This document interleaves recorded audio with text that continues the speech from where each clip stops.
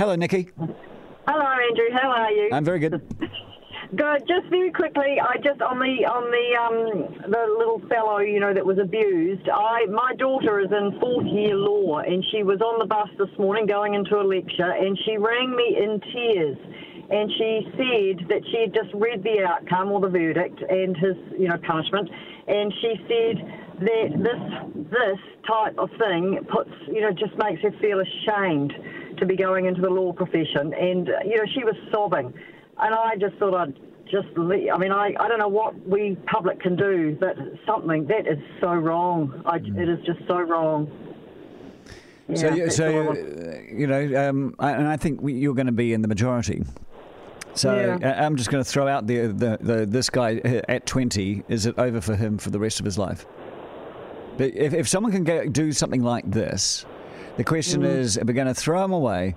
And throw away the key for as long. I mean, the Crown wanted 3 years, but they were starting at 3. They would have been happy with 5, But if we're going to take this 20-year-old who's obviously got a drink and violence problem, it's the baby, isn't it? It's the baby that always that's the one that gets you. So he has a drink and a violence problem. Are we going to throw him at 20 away and see him go to the University of Crime, which is a jail?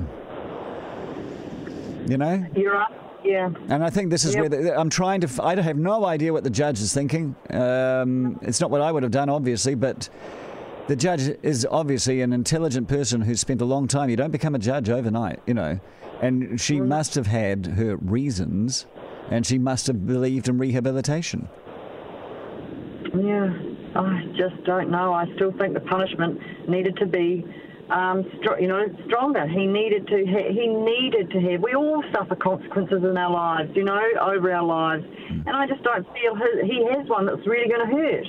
They got to hurt, and I'm not saying that we throw away the key. I don't know if I'm really into that either, but because I do believe people deserve a chance, but they have to feel the pain first, and I just cannot see how he can do that and then just say that he feels remorse. I mean, he obviously has got no feeling to be able to do this to a baby.